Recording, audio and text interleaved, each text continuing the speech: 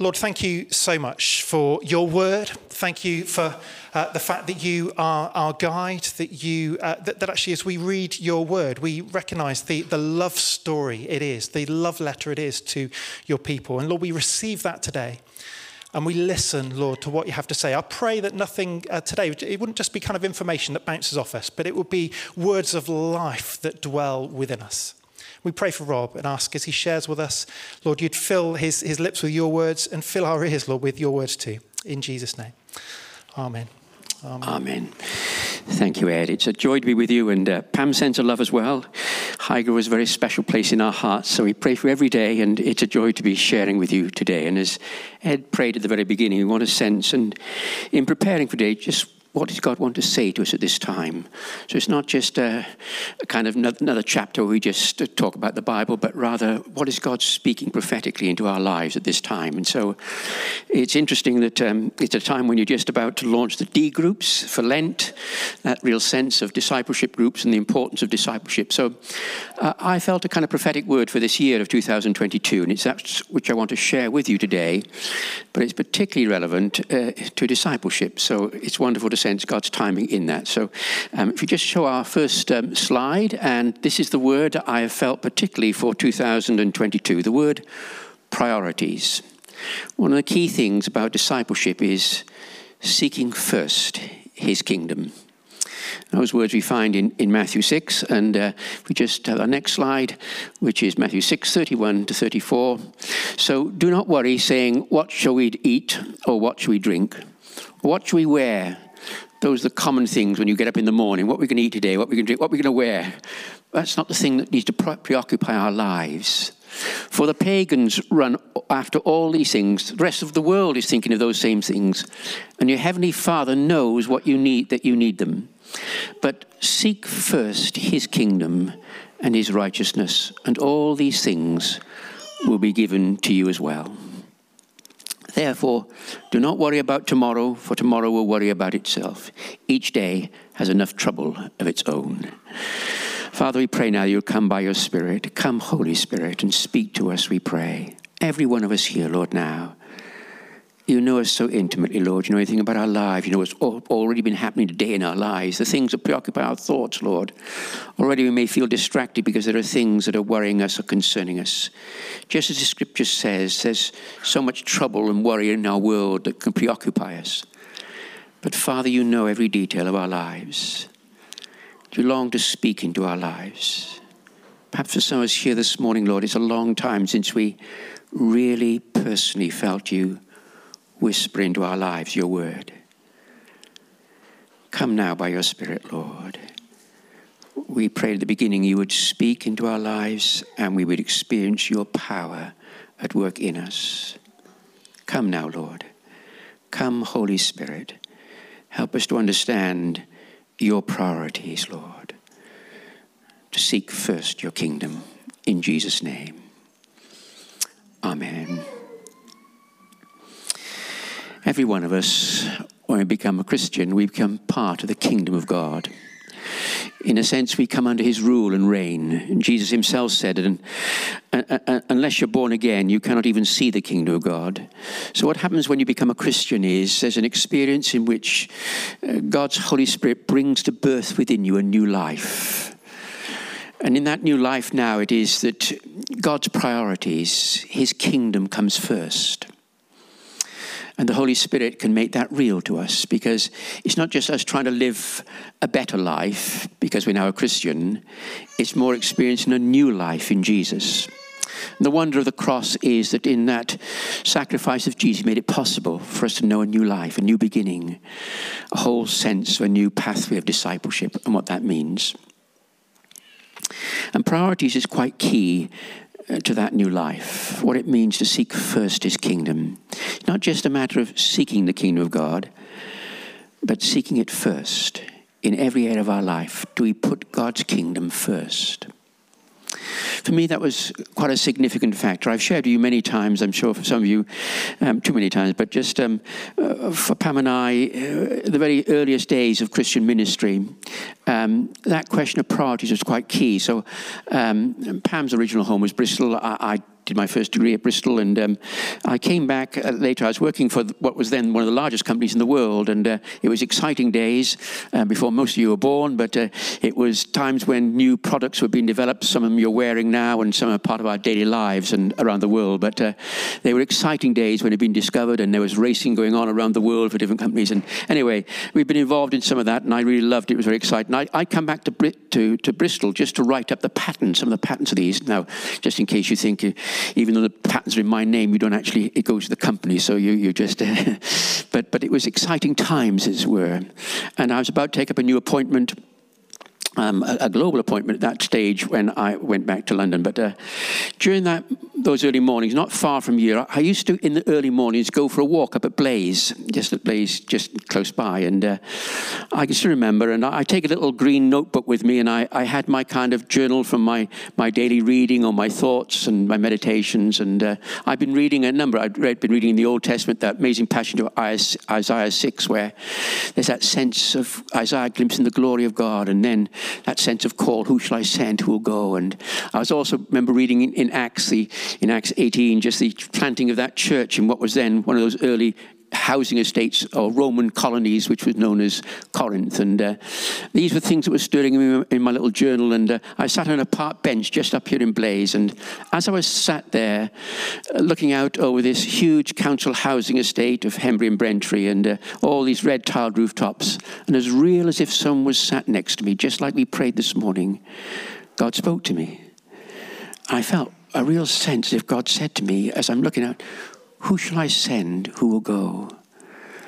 And my heart is racing as I think, ooh, what is God? Are you calling me, Lord? And I remember writing in the back of my little green hard-covered little notebook, options. One was that I was on a phenomenal salary. I would retire early and just come and live on one of these and work here. Or the other one was that Bristol University and Bath University were also involved in a kind of race in some of these research areas, and it would be I might just come and do some research with them. Or the company had and I went down my list and I got to number 19. Number 19 was that I would resign from professional life and come and live on one of these council housing estates. And I was on a secrecy contract, so I couldn't just do it immediately. It would take many months to do it, but I would do it. And I remember, but Lord, this is the cream of my life. This is all I've been working towards. And I felt God say, but it's the cream of your life I want. You've only got one life to live, and it's only what's done for Jesus that will really last. And it's about priorities. Priorities. I was genuinely seeking God's kingdom. Was I willing to put that kingdom first? A long story short, but we were just a young family, had our first baby, and I remember coming back and sharing with Pam, and she felt some similar stirrings, but it was for me that sense of priority. What does it mean to seek first the kingdom of God? Now, it's not just the big questions of life. It's the daily decisions of life. For every one of us, priorities about day to day. It's how you use your time, how you use your energy, how you use your money. Even today, even this past week, it'll be just the challenge of God's priorities in those daily decisions. It's key to discipleship. That's why with these D groups, it's going to be an opportunity over those 40 days just to look at some of those daily rhythms of life, those decisions of life, the way we use our time, the way we use our energy. You see, lockdown has somehow disturbed and turned upside down many of those priorities for all sorts of reasons. I mean, just the fragility of life where there's been so much pain and suffering and worries about health or finance, family or relationships. And somehow the pandemic has brought a kind of lockdown sense where you become much more closed in domestically, and it's more about survival. Don't ask me to do anything else, Rob. I just want to survive it all. But there's a time for us to review those priorities. Even just those daily things of how I use time. End of the day, I'm just so tired, Rob. I've got time. I just slump into a chair and watch whatever's on telly. But don't expect me, Rob, to be able to pray or kind of. Yeah, but it's about priorities. If I've got time to read, Rob, I just need a quick chance to look at the paper and just catch up on the news, what's happening in our world. But you mean read your Bible? Yeah, because it's about priorities. It's not just reading about what's happening in the world, but God's perspective on that world. And so that sense of priorities that's key to discipleship. Discipleship itself has those priorities. Those amazing words in Scripture, it says, Jesus himself says that for the disciple, when you feel a sense of challenge of something you want to do, but first of all, sit down and count the cost. The priority is first seek to count that cost, because discipleship has a cost to it. That's what I mean. Every day is a cost to it. Am I really going to just relax in an armchair and watch the telly, or am I going to give some time prayer? Am I going to really just not be able to just do the crossword and do the things in the paper or something, but just to read my Bible? But there's a kind of cost to it, isn't there? You see, the principle of the kingdom is this, that the entrance fee into the kingdom of God is free. But the annual subscription is everything. It is. That's what discipleship is about. There's a cost to that discipleship. And we're going to look at two of those key areas, those key principles of priorities. So our next slide that was the one on discipleship. Next one is the first and great command. So these two key factors, the Great Command and the Great Commission, they shape our life. As Woodlands Church family, these will permeate everything we do. They're part of our vision, our values, our goals. These two great principles, they shape everything. The Great Command and the Great Commission. And they're so profound. See, here is the Great Command, and this is Jesus speaking. So it's not just me giving what I think are the priorities for the kingdom. This is Jesus himself saying, this is not just the Great Command, not just the greatest command, but the first and greatest command. Now that's priority, isn't it? Jesus says this is the first and greatest command. You love the Lord your God with all your heart, with all your soul, with all your mind, with all your strength, with your whole being. That's the very essence of the kingdom.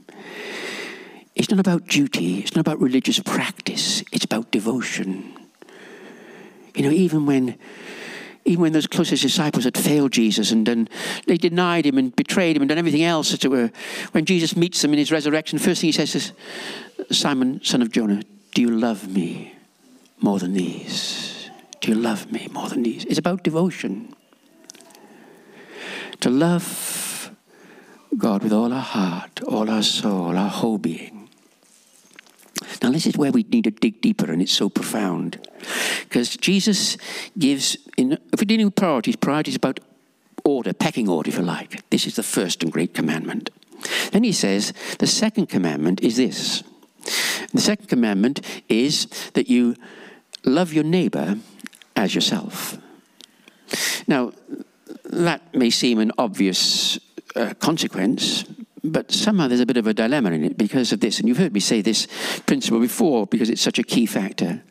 If I love God with all my heart, with all my soul, with all my mind, with all my strength and my whole being, what have I got left to love my neighbor with? I mean, that's my whole being. I'm loving God with everything I've got, my whole being. So I've got nothing left now to love my neighbor with, except this divine principle kicks in. And this is so profound that when you understand it, it can change everything. See, when I love God in my whole being, what happens is now God comes by his Holy Spirit and he fills me with his love. The Bible puts it like this: the love of God is shed abroad in my heart by the Holy Spirit. So now I discover a source of love that's not me just trying to find a bit more love now, you know, to love my neighbor as well, but it's God's love now shed abroad. It's now the Holy Spirit loving through me. And this love is a divine love. It's a love beyond anything I could normally muster up, as it were. I begin to find I can love people that I thought were unlovable. I can do things and share things that I never thought were possible. I think, wow, was that me? No, it wasn't you. This is God's love made real in us by the Holy Spirit. See, the Holy Spirit can produce in us a love. The fruit of the Spirit is love, joy, peace. So the Holy Spirit is producing in us a love that we could not naturally do. Now, in case you don't fully appreciate that, there's a sense in which the greatest chapter in the Bible on love is Corinthians 13. Now, you might think, but surely, Rob, loving our neighbour is the very key to being church even. It is a key consequence of loving God with all our whole being. But if we make the second command the first command, then we've lost the plot. And sadly, when we look at church history, and sadly for many churches, this has become, it happens very subtly, you find over time, particularly as church becomes more institutionalized in its format. But you'll find is that for many, many church situations, the second command has become the first command. But you say, Rob, it's a noble thing, surely. To love your neighbour yourself is surely the very essence of what it is to demonstrate. We in many things we do, let's take the noise as we do that. But the noise says very clearly, this is demonstrating God's love in action. It's actually the love of God being expressed. But if we lose the sense of priority, and it is a priority, the priority is to love God with your whole being. That's the priority, what we want to be communicating is that good news of Jesus. And if we lose it, now, what I was about to say about Corinthians 13, that great chapter on love, here's the great one we often quote, I suppose, is the classic chapter on love. And you might think, but to love your neighbour, Rob, is surely to be willing to share what you have, your possessions, to do whatever you can to show God's kindness, God's love. It is. But Corinthians 13 says this: even though I give all my possessions to the poor, the very essence, surely, of loving your neighbour as yourself. But it says, even though I give all my possessions to the poor, but have not love. You think, but what do you mean? That is love. Surely this is what it means to love your neighbour yourself. If you give all your possessions to the poor, you couldn't do more than that. No. That's a very noble thing. It's a very kind thing. It's a very philanthropic and caring thing.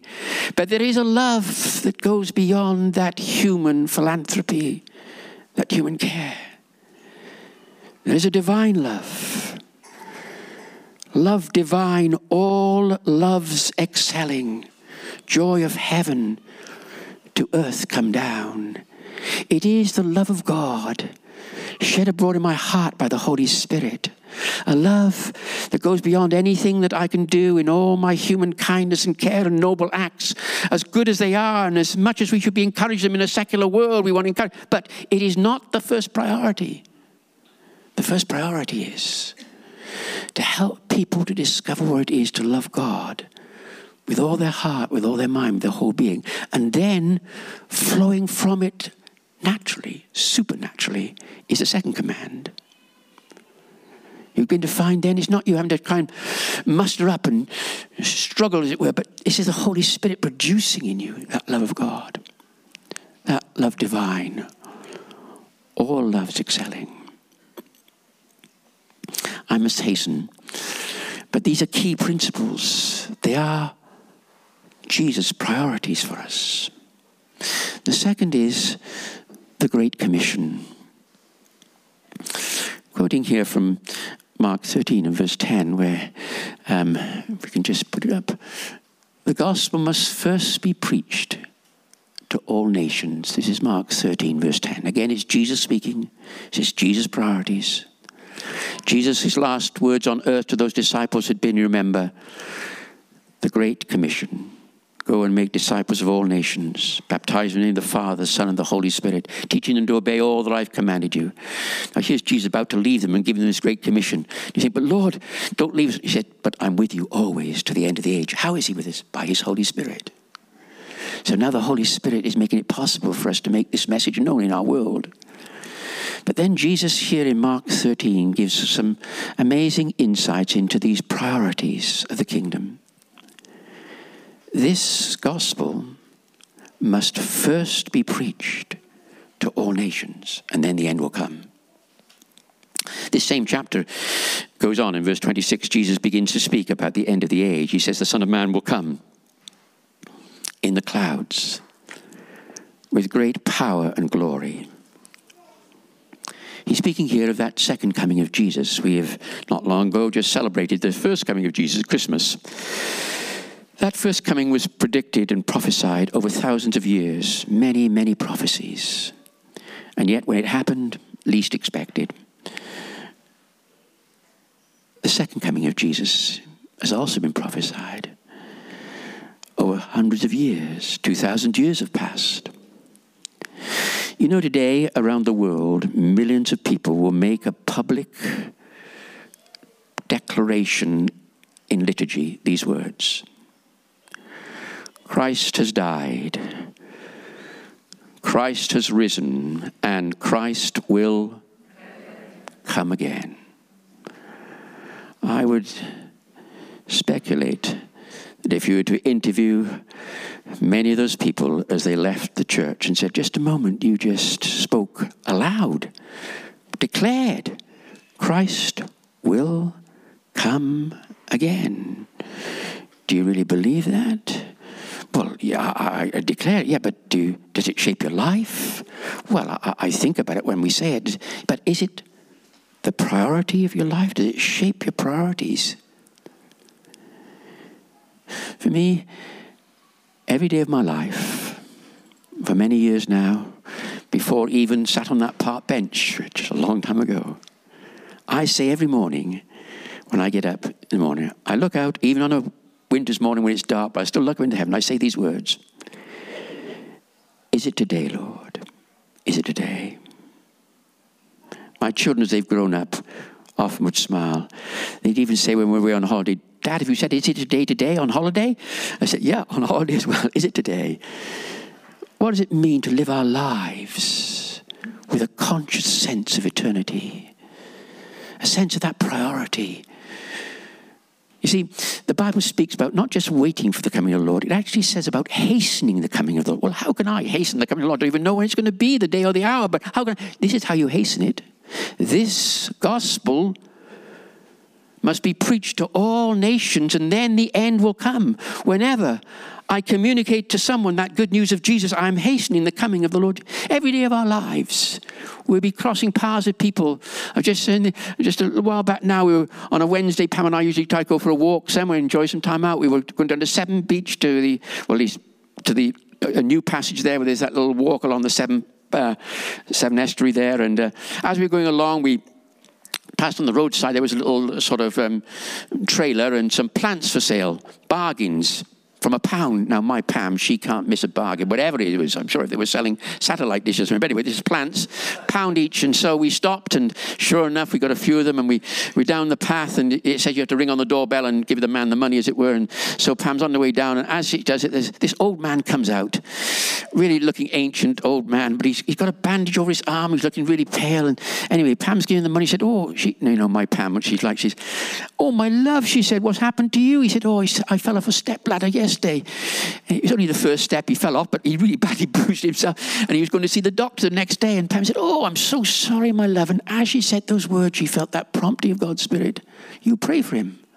Never met him in her life before. And so she says, I'd love to pray for you with your arm. He said, you do that? Kind of if next time. We go, no, I'd love to do it now, she said.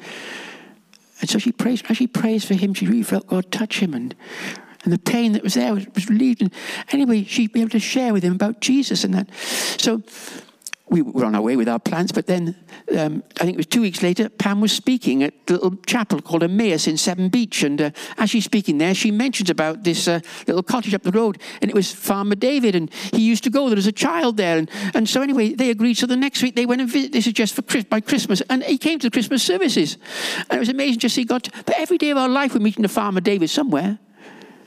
It's just whether we're ready, whether we feel the sense of urgency, whether there's that sense of life. Is it just about day to day, what we should eat, what we should drink, what we should put on? Or is there a sense of eternity? What's of eternal significance? It's only what's done for Jesus will really last. And so for us today, particularly if we set sights on these D groups and discipleship and shaping those daily habits, or is it to sense those priorities for our life? Even as we come to break bread together now, it's a great opportunity just for us to review those priorities. what it is to seek first his kingdom. Father, come now by your Spirit. Come, Holy Spirit. Lord, help us to review our own personal daily priorities. In Jesus' name.